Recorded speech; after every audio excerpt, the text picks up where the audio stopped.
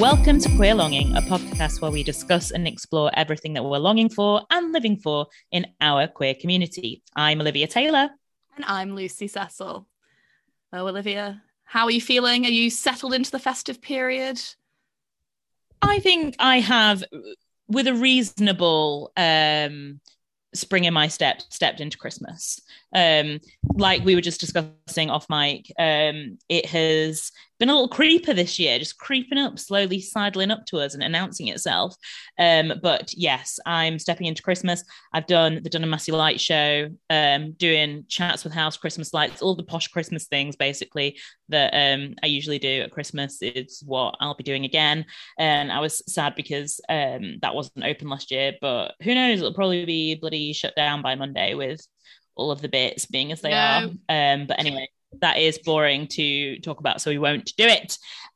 Yes, how about you? How Christmassy are you feeling on a scale of 1 to eggnog? Yes, exactly. I've never actually had an eggnog. I'd really like one. I think so. I think I actually would really hate one, but I would really like to try one. Yeah, I don't think it's within your like wheelhouse of things that you would like. It's very like creamy, obviously. You know how I feel about creamy things. Yes. So one year, we were making snowballs at Christmas, and my stepsister liked them so much that she drank about 7 of them.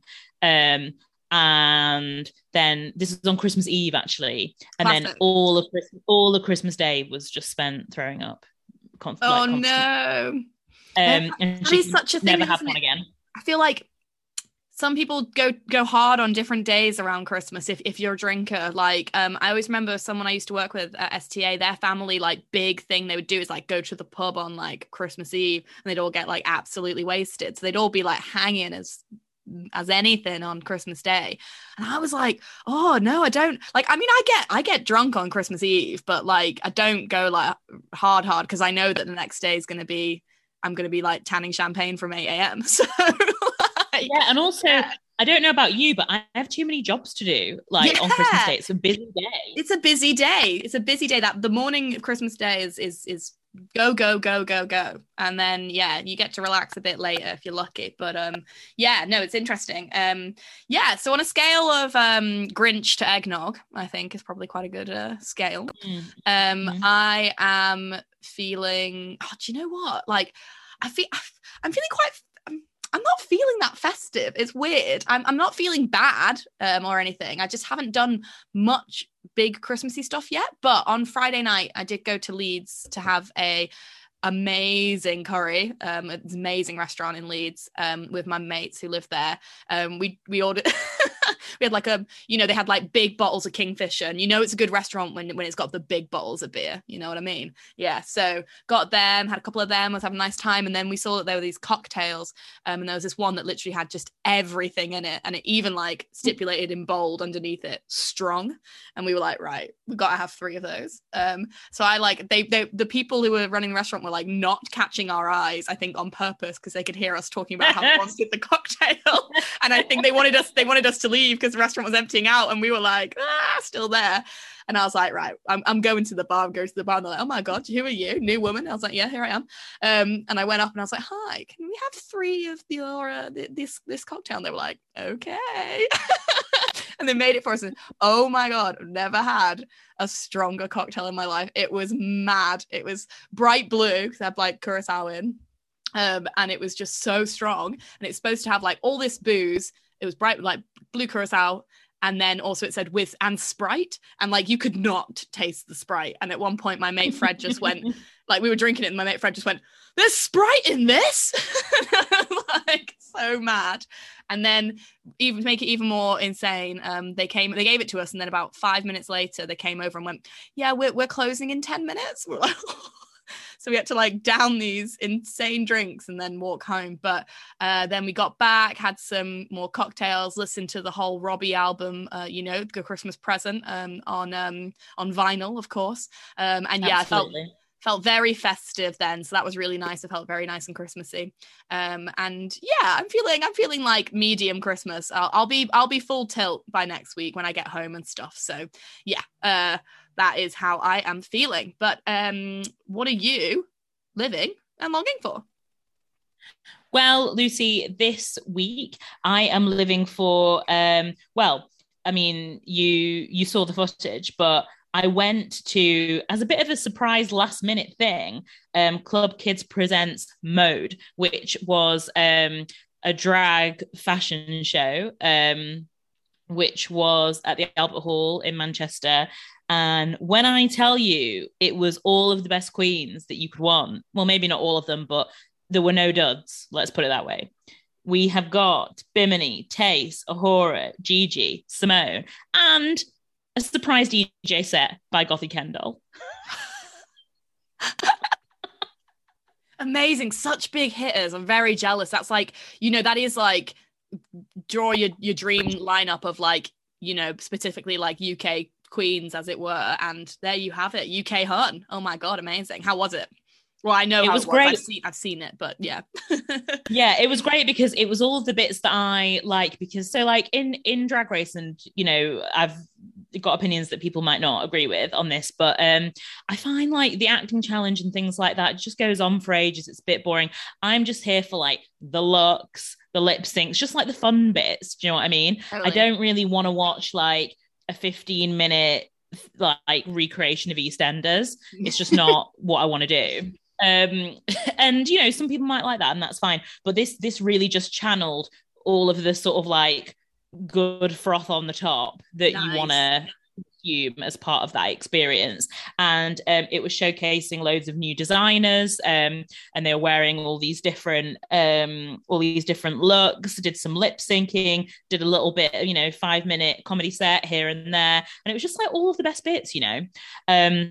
Really enjoyed it. Tayce was doing all of her like signature jerky Britney dancing, and there was so much Lady Gaga, an absolute surplus of Lady Gaga mega mixes. So amazing. It really was within the wheelhouse of things that I specifically enjoy. So I was absolutely living for it. And it was a last minute decision, because they were doing last minute tickets where you just had to pay like a £10 charity donation. So that's nice. What I did. Nice. And it was very fab. So very much enjoyed that. So if they come again, we should all definitely go. And when I say all, I mean you, me, and everyone who is listening to this. Let's all go together, because why not? You, me, well, exactly. And that is what I am living for. And then longing for is sort of further Christmas shenanigans. And that is our final book club of the year, which is taking place tomorrow, where we'll be doing a very sort of seasonal book. I won't go into too much detail on that, but some things are best left off the podcast. But, yeah. But suffice to say, very queer, very festive. Very queer and very festive. And, if you do enough Googling, maybe you'll find it. So that is what we will be reading. And we will also be doing a review of that book. And then finally watching Netflix's new queer Christmas movie, Single All the Way, starring Jennifer Coolidge. And I'm so excited. I can't believe I managed to hold off for this long. Yeah. So surely we'll be reporting on that next week. So I'm absolutely longing for that. And also just living for the fact that we've kept this baby book club going for as long as we have. I mean, how many books have we read? Maybe like 10? It's not bad. Yeah, I think we started in like March. So like that tracks in a sense. 9 or 10. Amazing. I am really proud of us for continuing it through the year. And it's been really nice and fun. And it's a good thing. And we'll continue it into the new year, definitely. Yeah, and it's not a competition, but the Capricorn in me is very pleased for having turned up to every meeting and having read every book. So I'm just putting that out there, that I'm pleased with me. And that's just nice, isn't it? Yeah, you get a nice big gold star from Ms. Honey. Oh, thank you so much. Yeah, that's what I'm truly living and longing for. When we strip away all of everything else, that is what will always remain. And yes, I will turn that question back to you now, Lucy. What are you living and longing for this week? So this week I'm living for, right, it's gonna be short and sweet because I don't want to say too much, but last night I watched the season 3 Succession finale, and chef's kiss, my God, what a piece of television, honestly. Like, I was a bit sort of like about this season as it went along, and I would say Adam actually described it very perfectly last night as saying that so far that for what he'd watched 6 episodes out of 9, that it was about an 80% enjoyment compared to the past 2 seasons, which I would stick with. I'd say maybe like 90. It hasn't been quite as hitting the mark, but the last 3 episodes are amazing, and the finale is explosive. Everything you want from telly, like just amazing stuff, and just ramps and ramps and ramps and ramps to this absolutely just like banging conclusion. So good. Loved it so much. So yeah, I'm absolutely living for that, but I will not say too much about it because, you know, I think everyone should watch it, and I'm not a spoiler gal. So great stuff. I've been seeing loads about that on the blogs, and obviously, as you know, I got quite far into season 1 but didn't go any further with it. But I just feel like that's wrong somehow, and I just should like it. So I need to do it again, because I don't want to miss out on something that I feel like everybody who likes the same things as me particularly enjoys. Like, that's quite disturbing to me on a grand level. So I don't want to be disturbed anymore. I want to be down with the sickness, and I want to be watching session. I'm going to give it. You pipped my joke, and the only reason you did is because we're doing this on Zoom, so you have to do more pausing. So I was waiting for a pause, and I was going to do the joke.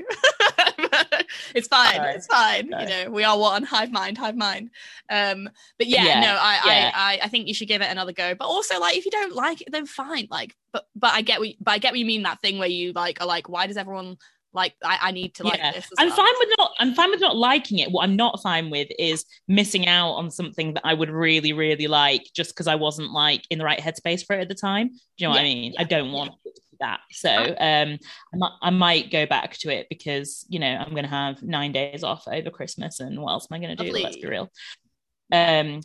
And what are you longing for this week, Lucy? So my longing for is quite basic, quite simple, but I'm just longing to like, obviously beginning of next week I'll be going home for Crizzy, and I'm just longing to like be at my parents in the countryside for a bit, you know, a bit of fresh air, a bit of like a cultural reset, a bit of like family time, and just like mostly like being in the middle of nowhere, which is where they live, which is nice, and being able to just like walk out into the countryside and stuff and feel a bit like I haven't been out of the city for ages, which sounds so that sounds so horrendous, but like whatever.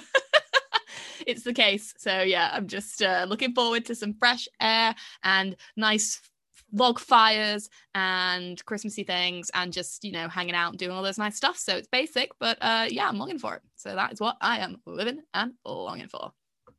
And on the topic of Christmas related activities, Lucy, yes, this is happening. We went to finally see, we've talked about it on the podcast before, Leanne Pinnock's acting debut in the film Boxing Day.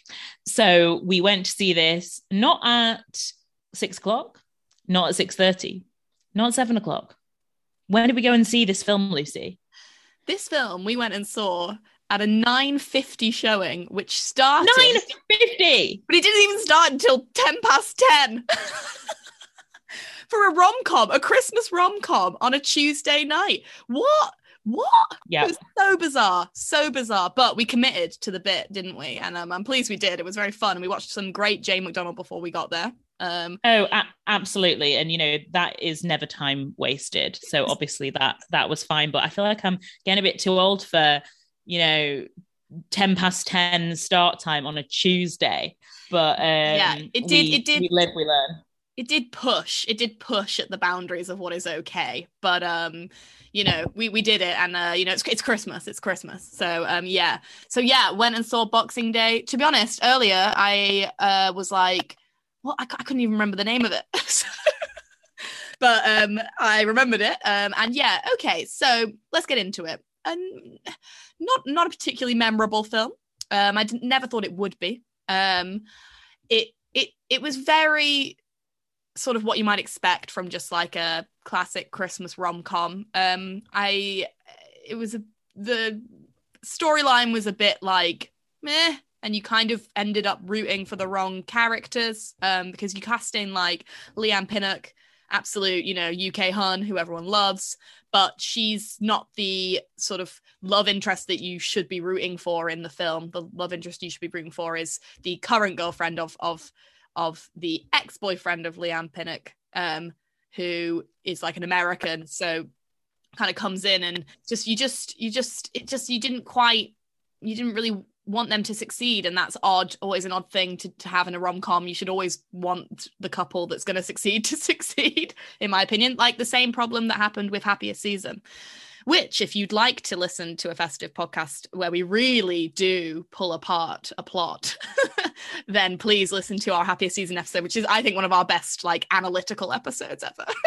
Yeah, I love the analytical episodes from us. I think we did it really well for Happiest Season. We did it really well for the Fleabag finale. And the Stranger Things season 3 was good as well. Oh yeah, that all true vintages from us. So I think we're at our best when we're analytical about media. That's our niche. About the content. Yeah, when we do it well, we do it good, and then the rest of the time we just do what we want. So yeah, but that should be our new tagline. When we do it well, we do it well, and when we don't, we do what we want. Yeah, very very apt. I'll get some t-shirts. Printed. I'll get some t-shirts printed. Fab. But I would say positives. Boxing Day, it did some very good like family representation, which was good, like some good like family moments and interactions and stuff. But there was like an added plot point that didn't need to be there, that was, I think, supposed to be comic relief, but just was completely pointless. And my final point before I let you continue is that it didn't need to be a Christmas film. It just they've set it at Christmas because it means that they can have a big release and they can actually probably release it in cinemas. This would be a film that would just go straight to Netflix or something otherwise. So or not even Netflix. No offense, but like it wasn't particularly festive in any way. And also it never even got to Boxing Day. That is my main problem with it.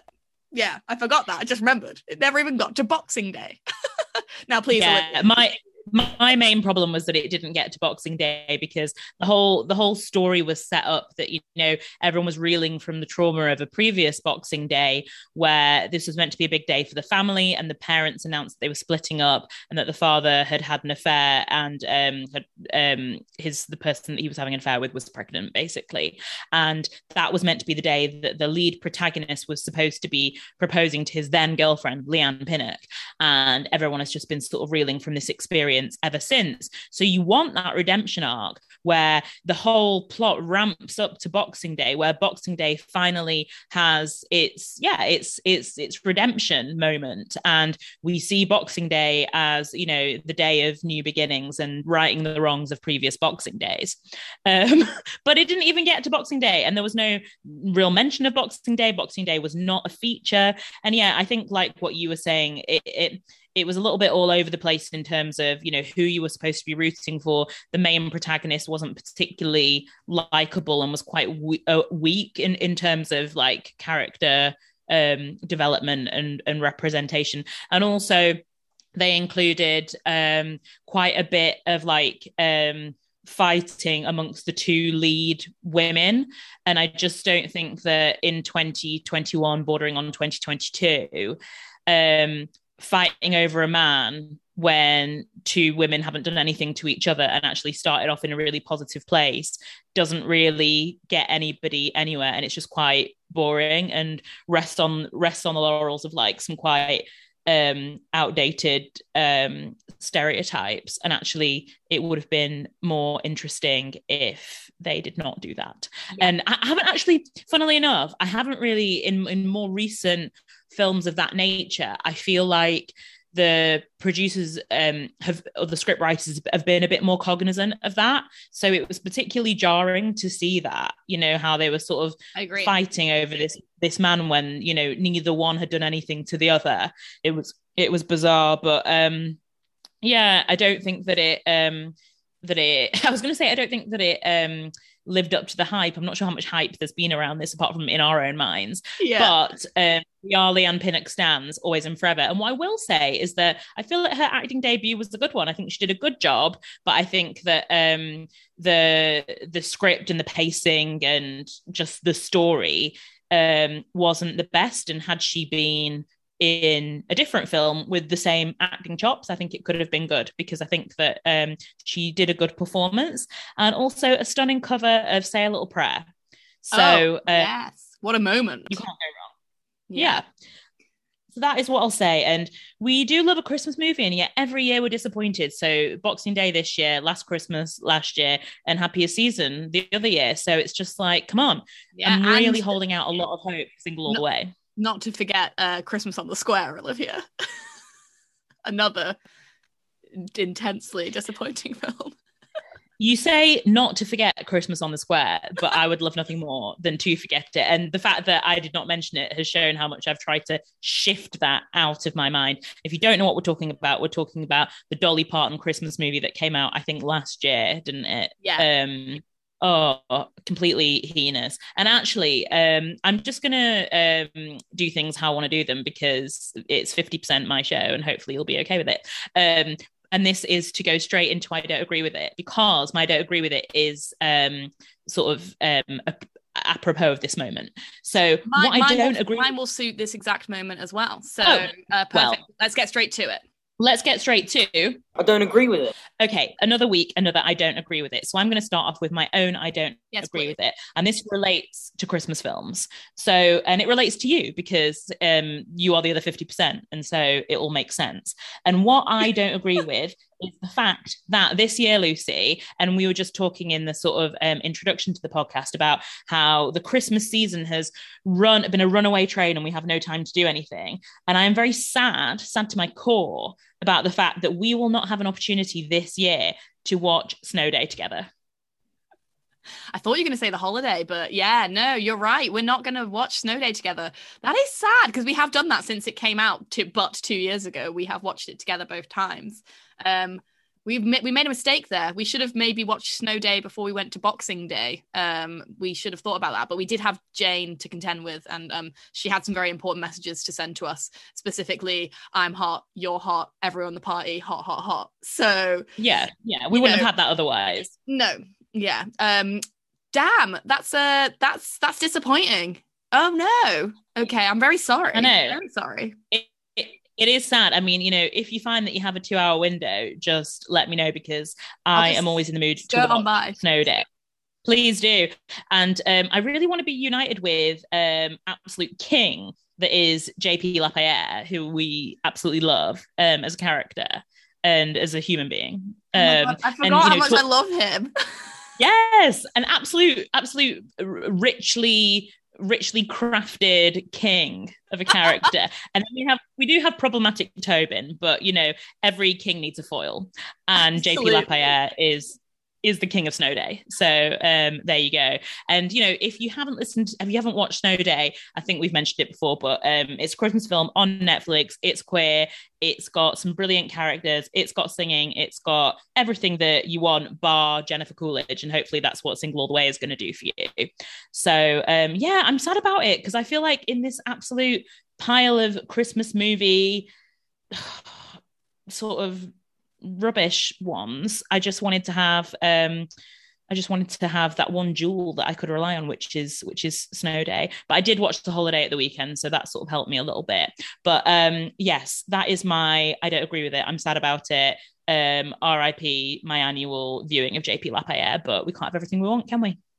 Well, I hope that, you do at least find time to watch it yourself, and I find time to watch it myself, and then we can sort of at least say we've JP Lapierre this year.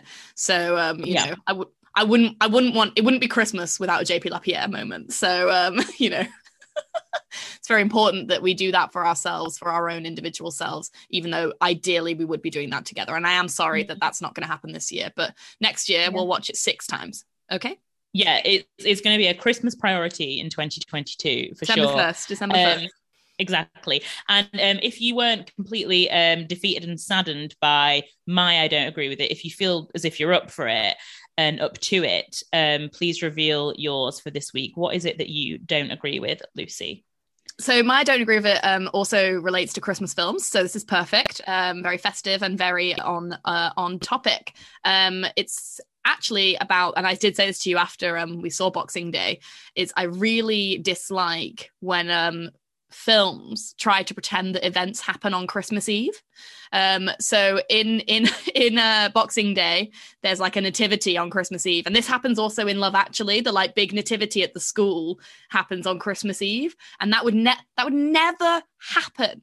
That would never happen. And I just don't like, just why does it have to be Christmas Eve? Just put it as like, oh, it's the 23rd or it's the 22nd. Like it doesn't need to be Christmas Eve, because that's completely unrealistic. And I need this to be realistic for me to invest in this story. So, and every time that happens, I get like infuriated that people are pretending that this is happening on Christmas Eve. So that is what I don't agree with. It. Short and sweet, but just stop it, please. When I write my Christmas film, which eventually I will do, obviously, as is a huge dream of mine to have my own Christmas film be created, there will be nothing happening on Christmas Eve that doesn't happen inside people's own houses or pubs or, you know, things like that. But no big events. Specifically, no school events. Yeah. So that's what I don't agree with. Yeah, I can totally get on board with that. And, you know, obviously I have a mum who is heavily involved in the annual Christmas fair, and they know how crazy everybody's calendars are. And so that's why they do it at the end of November, which is a little bit jarring. It took me a while to get on board with, but now I understand it, because I'm like, there is no time. There's no time. So it's not realistic to do any big bits on Christmas Eve, apart from like the Chris Dingle, because it has to be. Yeah, if of course. you're into that.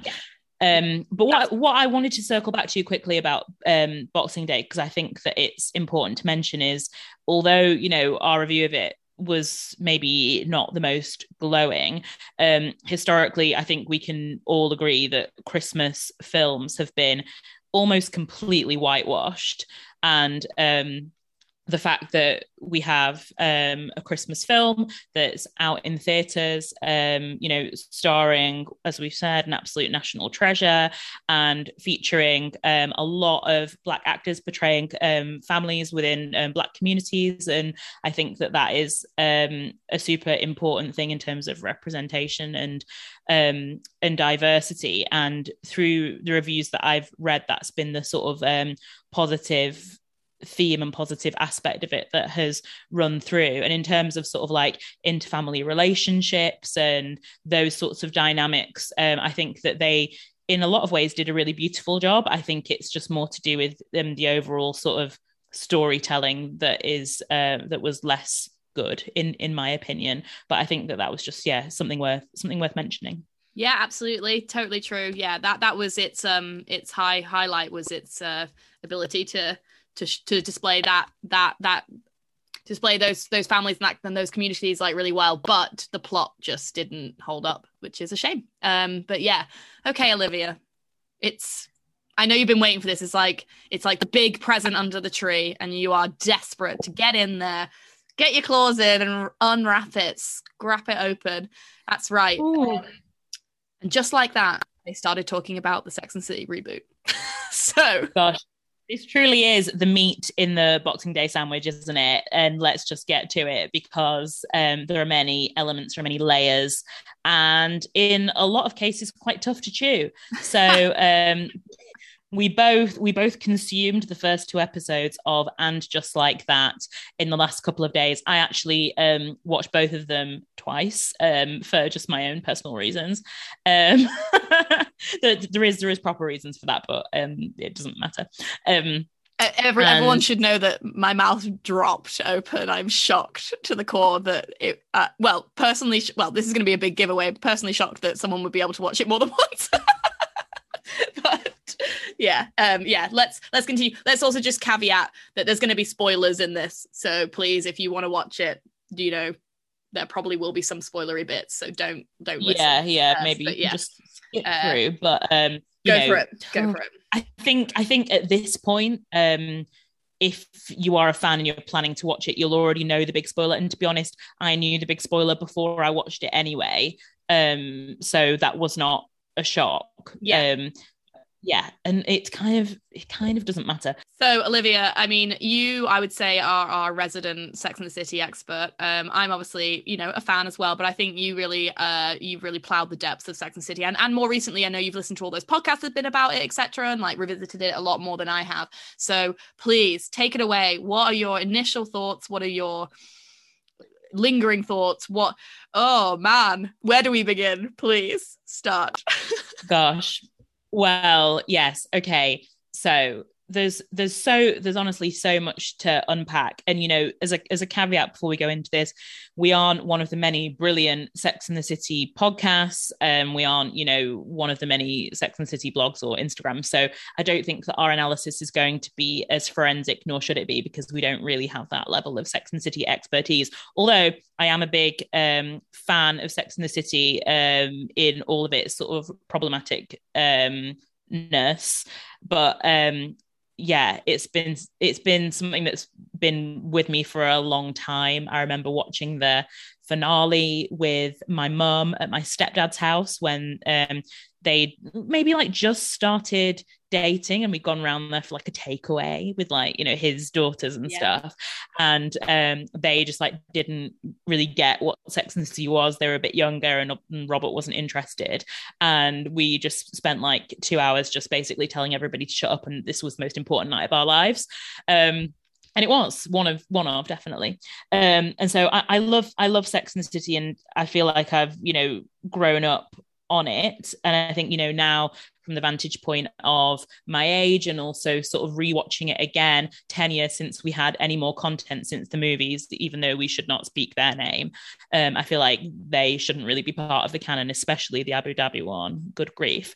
Anyway, what I will say is my first prevailing feeling, and I'm trying to go into this with my true thoughts rather than the thoughts that I felt like I should have. And if I'm being completely honest, my first thought when I started watching it is I just felt so happy to be back in that world again, with those characters that I love so much and have such a sort of emotional bond with. And I think I had reasonably sort of set myself up to expect a lot of what happened. Like I didn't expect it to be sort of good. I was just hungry for that world that I didn't get to have any sort of newness of for so long, and you sort of get to have that again.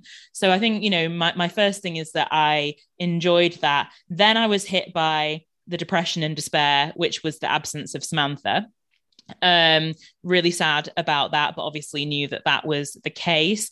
I did think that it was quite interesting that they made the reason for her absence quite sort of petulant. Like basically she'd gone in a mood because SJP didn't want to have her as a publicist anymore, and she just sort of absconded and just like started this new life in London in the middle of a pandemic, which definitely wouldn't have happened.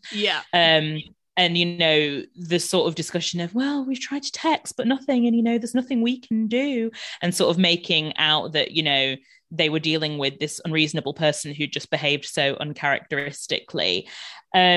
Obviously, there's a few ways that they could have done it. I'm glad that they didn't kill her off, because just selfishly, it leaves it open for her to come back should a miracle occur, because she really does drive a lot of the comic relief and the true sort of glitz and glamour and actual sex in the city comes from Samantha. Totally. It doesn't come from Carrie. It never has. It's certainly not coming from Charlotte, and we get it a bit.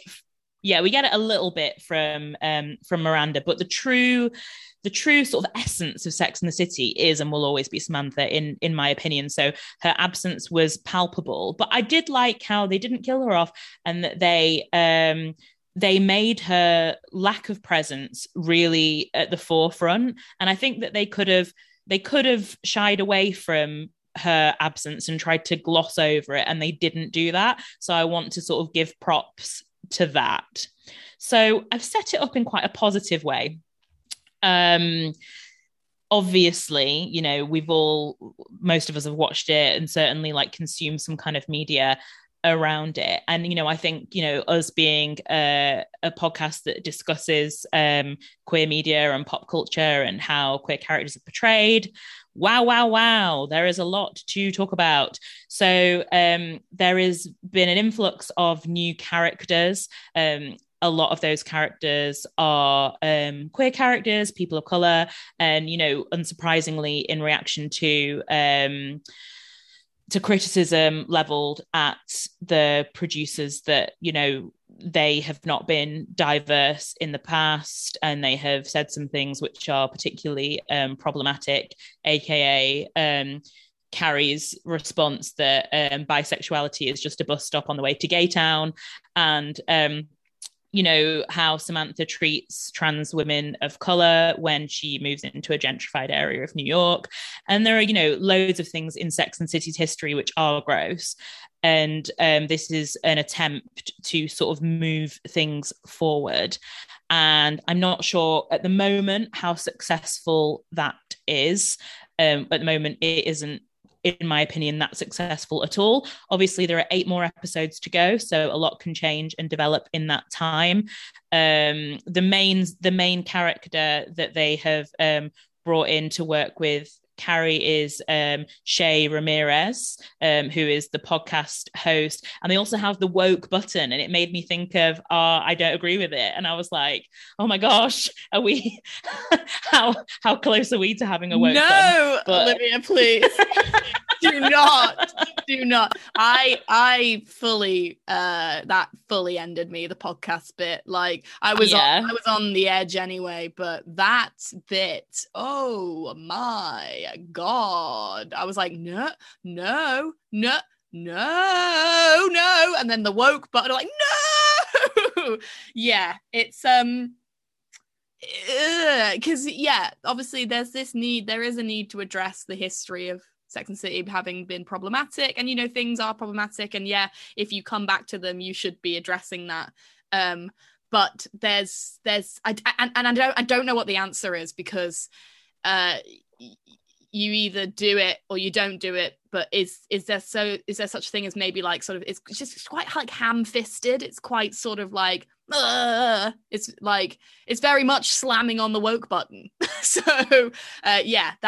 keep going, please. But it feels like an affront as opposed to a sort of incidental, inclusive, diverse cast and plot. It feels very sort of insert diversity here, insert you know, the right storyline here. And it feels like there hasn't been a proper process of integration, both in terms of plot and in terms of characters. And obviously, you know, like we said, it's just episode 2. There is time to bring these characters in. But what I hate almost more than no representation is poor representation, where characters, you know, who are representing diversity in some kind of way are only there to represent diversity as a kind of tick box, and they're very undeveloped characters that serve to just be sort of secondary to the main stories, the main plot lines, the main characters.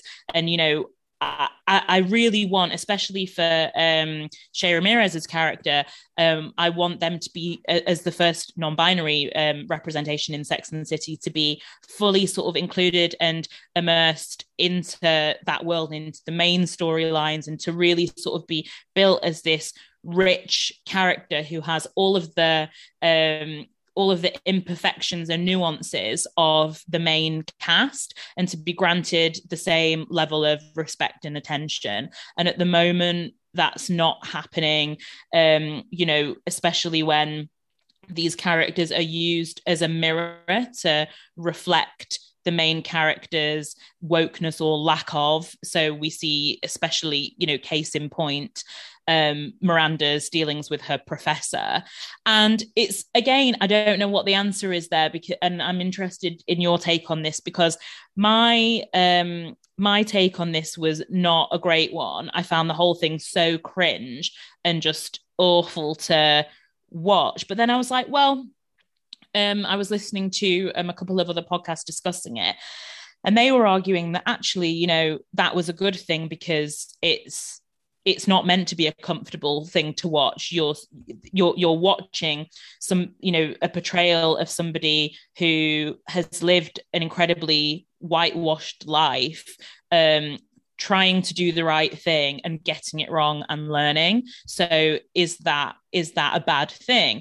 And when you put it like that, I can't say that it is, but there was just something about the way that it was portrayed that didn't sit well with me, and that wasn't the prevailing feeling that I left with. And I'm not sure why. Maybe you have an answer to that or can articulate a response to that better than me. I just know that was how I felt.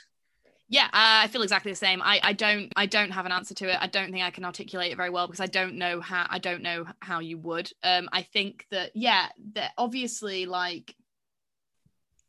is like, it shouldn't be a comfortable thing to watch because it is an uncomfortable thing, and that does make sense. But I think the way that it's done, the way it's written, is just like kind of campy. Like, so it's kind of like made a bit sort of like jovial in a sense, which like doesn't. Yeah, like she's this bumbling idiot who's well-meaning, which makes it kind of like a bit like no, like it's fine to be uncomfortable watching somebody try to be like being a fucking terrible ally, but like it shouldn't be maybe made to like be a joke as well. I don't know. So I think it's like a weird thing to try and force in there, and like that it's done really well.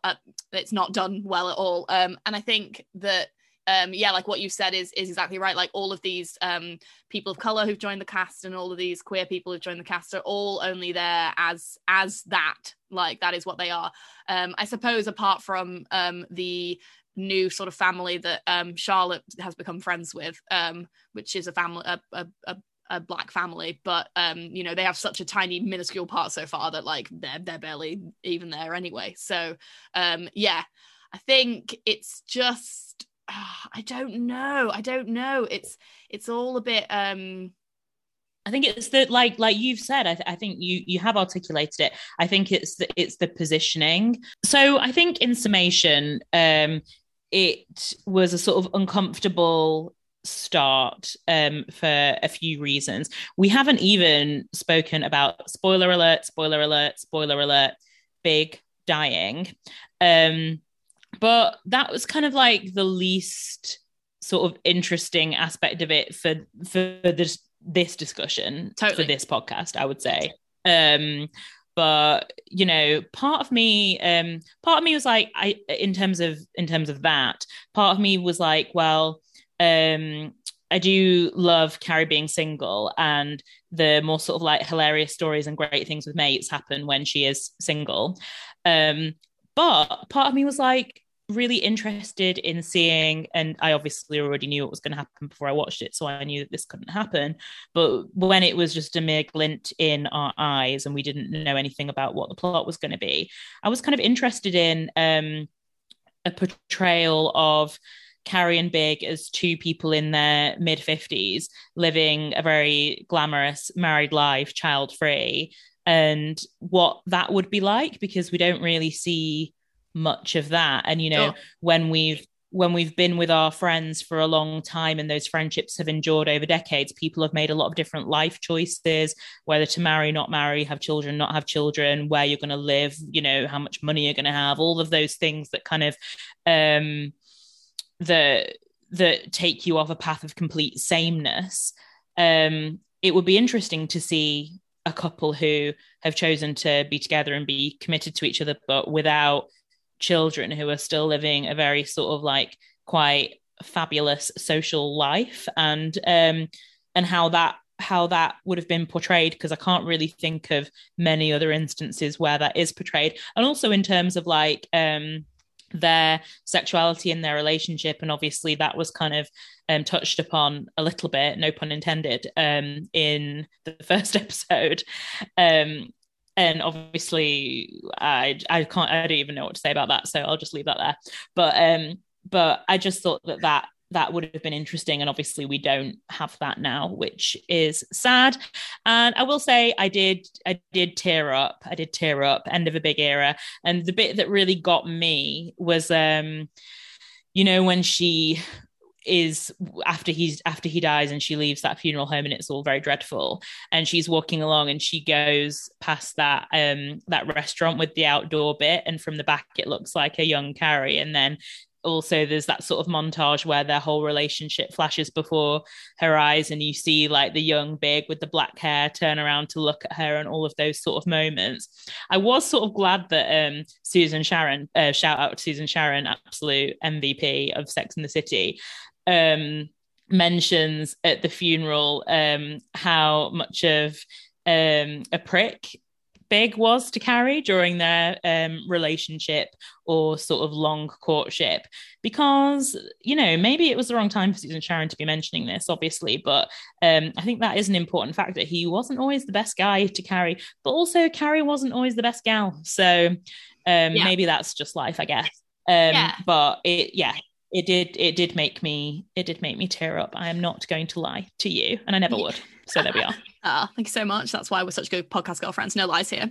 Only the truth. I agree. Like the bit where it showed the footage of him turning around to look at her from the old times. That's the bit that got me. I was like, well, yeah, but yeah, not always good to each other, and problematic in their own ways. But yeah, it is a weird like end of an era, and I can see why they've done it, but I do also think it's a bit odd, and I think that like they could have, obviously they basically, you can't make a Sex and the City thing where you've got 3 people in a couple, I guess is like what they were thinking, but it's like, why not, no offense, kill off one of the other like husbands? Excuse me.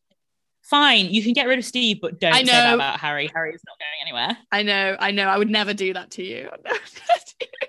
Yeah, kill off Steve and make Miranda go out with Shay. Exactly. Which, well, I think there's an inkling of something might be happening there. There might be a temptation or something. So we'll see. And their relationship, Steve and Miranda's relationship seems to be really quite solid, and obviously they had a sort of tumultuous makeups and breakups during the main series, so I'm wondering if they're going to go down the route of discussing polyamory and open relationship between the two of them in their sort of later years. Oh my god, I think that would be a very interesting plot point, considering that they're trying to cover off. Well, exactly. And considering that they're trying to cover off all of the bases, then I really don't think that theory is off the table. But looking to the future of how the series is going to develop, do you have any predictions? Because I certainly have my own. I think there's going to be some sort of something going on there between Miranda and Shay. There's definitely flirtation and stuff, so I think that's definitely going to do something there in terms of queerness. I think there's also a big thing coming with a Miranda's an alcoholic storyline, because for sure they keep having her getting drinks at times when maybe you shouldn't have a drink. I think I haven't really thought about like what would happen with Carrie, and Charlotte will just sort of, I think, be there having some like very incredibly white first world problems. Charlotte's character is the script, the plot, not kind. It's not kind, is it? No, it's really not. What are your predictions? Go on. Let's round it out with your predictions. My main ones are the ones that you've said. Plus, I think that we're going to get some big revelations in the aftermath of Big's death that kind of make Carrie question things a little bit and have to sort of reappraise herself as an individual, but also the life that she maybe thought she had with Big, who Big was, any sort of skeletons in the closet, that kind of thing. Sure. And also I think that her grief is going to take on new forms through time, and I think that that's the prevailing sort of timeline of the rest of the series, because obviously you don't grieve in the same way in the aftermath of an immediate death as you do in the months and years that go by. So I think that that's going to be another factor to this. And hopefully, lastly, it's going to see more sort of enriched, fulfilled, three-dimensional, diverse characters. But we can only cross our fingers at this point because we are 2 episodes out of 10. And we have slated about 70% of And Just Like That. Will we be watching all 10 episodes? I can only speak for myself. That is a resounding yes. Oh yeah, absolutely. I've got to know. So I'm sure I'll be watching it all. But yeah, and we will keep tabs on it and we will let you know what we think as we go along, because that's what we do here. And just like that, Olivia, it was time for track of the week. Now, unfortunately, actually, in And Just Like That, we don't get the stunning which is honestly I miss so much. So it's upsetting, but fine. But apart from that being an eternal banger, what is your track of the week this week? My track of the week, Lucy, is from Snow Day / Snow Dogs. And it is, so this came about, funnily enough, so I started thinking about, and you know what I'm going to say. Love this song. I started thinking about Snow Day anyway. And then the Spotify blend thing happened. And I'm not sure whether it's from your side or from my side, because we now have a blended playlist. But I realized that we both, well, one of us, but definitely probably both of us, enjoys listening to The Whole of the Moon by the Waterboys, which is a song that some of the characters sing in Snow Day / Snow Dogs. And I really love that song. And I've been listening to it loads recently. And I thought it was very timely that I should be sort of adjacently listening to the Snow Day soundtrack, given that we haven't had a chance to watch it yet. But it is the season and it's only right that I should be listening to that. So that is my track of the week this week. Yeah, I absolutely adore that song. It's like one of my, it's on like the top 20 of my top songs of 2021. I listen to it all the time. I think it's so great. I think it's just like lovely and like nice, really good message, and it has like loads of good like buildy bits and loads of like crashes and bangs, and it's like so good. I love it loads. Yeah, so that is a really, really good one. I'm pleased that you've chosen that. Funnily enough, so the topic, there's a couple of endless interpretations, I suppose, of like what the song is about. But one of the main things that people say it is about is like the songwriter sort of talking to a friend or someone that they know and sort of admiring how they can see the bigger picture in situations, and they don't just like see the small stuff, and the bigger picture being the whole of the moon rather than like the crescent moon or whatever. And I definitely think that you can see the whole of the moon when it comes to series and media. And it got me thinking about when I complimented you on your ability to know when it is time to stop series, and I was like, oh, Lucy so knows the whole of the moon when it comes to that, and I am just a mere present. So I will dedicate my track of the week this week to you and your ability to do that. So there you go. Thank you so much. Well, I would like to say in return, I would say that you see the whole of the moon in terms of life stuff. So that's more important than when to stop a series. So I also dedicate the whole of the moon to you. So that's a nice Christmas present between us. It really is. Well done.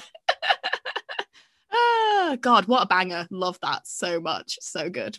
Right, I'll just crack on with mine then. My track of the week is from a band called Yard Act. They're like a Leeds band, and the song is called Fixer Upper. And if you like sort of songs where they're a bit sort of irreverent and they sort of just like rant about things that they don't agree with, like over some like indie like beats, then you will like Yard Act. They're very fun and just sort of like, sort of like talking as opposed to singing, and just being like but I really like that sometimes. So yeah, that's my track of the week. I'd really recommend it if you're into that kind of thing at all. And yeah, it's fun, it's a good one. So get listening to it. We will put them on the playlist. Is there crossover with things that they don't agree with and what you don't agree with? Oh, totally. Yeah. So this Fixer Upper song is basically like a narrative about like a man who has like bought a big house across the road that's a fixer upper, and he's like, oh, finally I've got 2 houses and my Range Rover and I'm so pleased with my life. And yeah, I absolutely do not agree with it. So but they're singing about it very sarcastically. It's very, very good and funny. So yeah, I highly recommend. So while we head to our windows to stare at the whole of the moon, we would invite you to think about who encapsulates the whole of the moon in your own lives. And, let us know by tweeting us at Queer Longing. You can get in touch with us, slide into our DMs, or send us a comment on Instagram, also at Queer Longing. And you can email us, queerlonging@gmail.com. So I think we might have one or two more festive / end of year episodes up our sleeve and before we return back for the new year. So it's not over till it's over, and surely we'll have more to say about And Just Like That when we surely return. But until that time, please stare at the stars, enjoy the night sky, revel in the whole of the moon, and we will be loving you, leaving you, and longing for you until next week. Bye-bye. Bye.